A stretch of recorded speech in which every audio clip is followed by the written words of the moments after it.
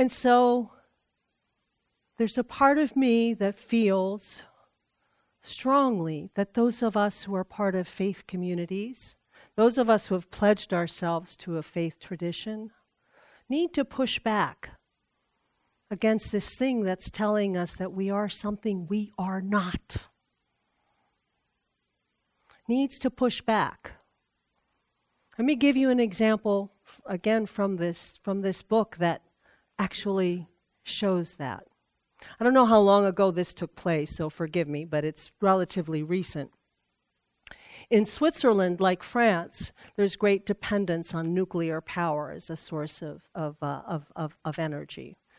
And so there's always been a concern with nuclear power. Where do you put the spent, the nuclear waste?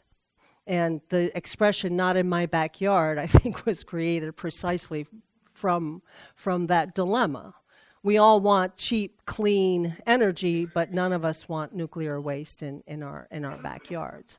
In any event, the Swiss government approached a particular community that was positioned really well it was in a good spot for this waste to be buried. And they put the question to this community, and the residents, by a very, very slim margin, it was like 51%, the residents agreed to take the nuclear waste. And then they were offered a financial incentive. And this financial incentive would have meant a check for each and every resident of this community of $8,000 or more per year. And the approval went down. The percentage of people who wanted this to happen went down fairly substantially. Because when the government offered incentives, it changed the nature of the endeavor. In the first instance, the members of this community were being asked to do something for the greater good. If they agreed to take this nuclear waste, they were helping themselves. They were helping everyone else who would benefit from the added production of energy. When they were offered an incentive, they were being asked to quantify what their personal safety was worth. Does that make sense? Is $8,000 enough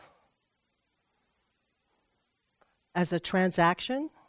I don't know. $50 might be enough on any given day. You understand what I'm saying? So this idea that playing into someone's self-interest or playing into our self-interest touches our hearts and gets us to do whatever whoever wants us to do isn't who we are. Even if we need to remind ourselves over and over again that who we are is beings who love and seek to be loved. Beings who seek to do the best we can. In a few minutes, we're going to sing a hymn that Brenna tells me is unfamiliar, but don't worry. As she said, it's very hymny, so you'll be able to follow it. But it's called Faith of the Larger Liberty. And the words are written by one of the greats of our tradition, Vincent Silliman. But the tune comes from the Moravian Brethren. Are any of you familiar with the Moravian Brethren? The Moravians can lay claim to being the oldest or among the oldest Protestant sects. They organized about 100 years before Martin Luther was, nailing his however many theses into the cathedral doors. They actually have a strong history here in Maryland and in Pennsylvania. But And their motto is so beautiful, I want us to try it on for size. Okay, ready? Their motto is, in essentials, unity. In non-essentials, liberty. In all things, love. In essentials, unity. In non-essentials, liberty. In all things, love. Are you willing to try it on with me? See how it fits? Sometimes I think we can lean towards the thing that says that the essential is that we all get to have our own different opinion. And maybe that freedom is the essential, but the different opinions aren't necessarily the essential. Follow me?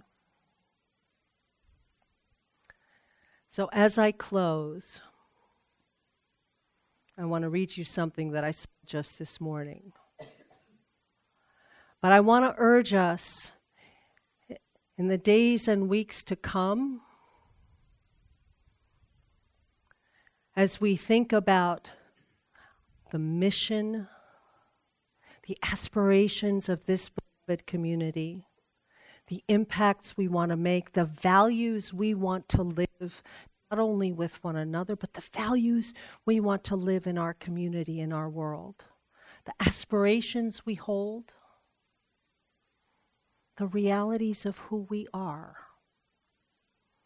So we look at one another, remembering that each of us holds that spark of love and that desire to be loved.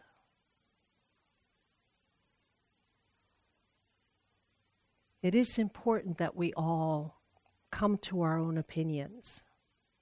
But at the end of the day, it's also perhaps even more important for us together to think of the greater good. Because as much as I love to be right, as much as we all love to be right, it feels better to do good for our community. So let me share this with you. This comes from a small Unitarian fellowship in Ontario, Thunder Bay, Ontario. They've been robbed twice in the last several weeks, once just a few days ago. And this is an open letter that they posted on January 10th after the last robbery. It's called An Open Letter to the Person or Persons Who Visited Us in the Middle of the Night. Thank you for leaving everything that we need in order to continue to operate. The cash that you took was being donated to feed the hungry. We hope that it did. You remind us that stuff is just stuff. You remind us that we have procrastinated on replacing our old, inefficient windows for too long. We hope that wherever you are, you also find shelter from the storm. We hope that you're warm and fed with a roof over your head. We wish you good health. We don't know anything about you, and we are concerned about you. We don't know your name, your gender, your race, or your age. These are traits that shouldn't matter anyway. We know that your needs are great. We know that you are resourceful, strong, limber, and agile. We know that we underestimate you. You are very determined. We want to deter theft, but we don't want to deter you. You have many attributes. We hope you find a way to put those skills to better use. You have visited us twice in the middle of the night. If circumstances were different, perhaps you would be visiting us on a Sunday morning. Maybe someday that will happen. We'll have the coffee on. That is who we are, my beloved. Amen, Ashe, and blessed be. May we be the arms to hold us when we falter. May we be a circle of healing, a circle of friends. May we be a place where all can be free. Amen.